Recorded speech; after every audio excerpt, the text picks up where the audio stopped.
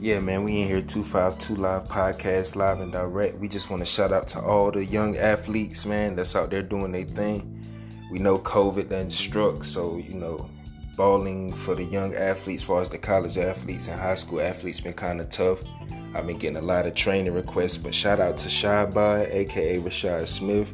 He played at Northside Panthers, and then he played for the Washington Pan Pack. And now he's playing for Greenville Bulldogs College. He's lit. He passed like no other. And he's a walking bucket, of course. Y'all go check him out whenever the games start. And shout out your boy Bam, a.k.a. Idris Adebayo. This is all 252 Love. He went to Northside as well. Did his thing there. You already know about that if you know. And Miami wasn't even expected to go all the way this year, but they almost won the championship, and he was a big part of it. Shout out to Kanaya. She doing good. She heading out to college to ball. Y'all figure that out later. That information is for them and for y'all to figure out. And shout out to your boy Jay. That's the youngest athlete I know, but he's gonna be special because he's the youngest one. But he taking the drip from all of them. So yeah, man. 252 Live Podcast. We in here gang. Shout out to the athletes out there, young and grinding.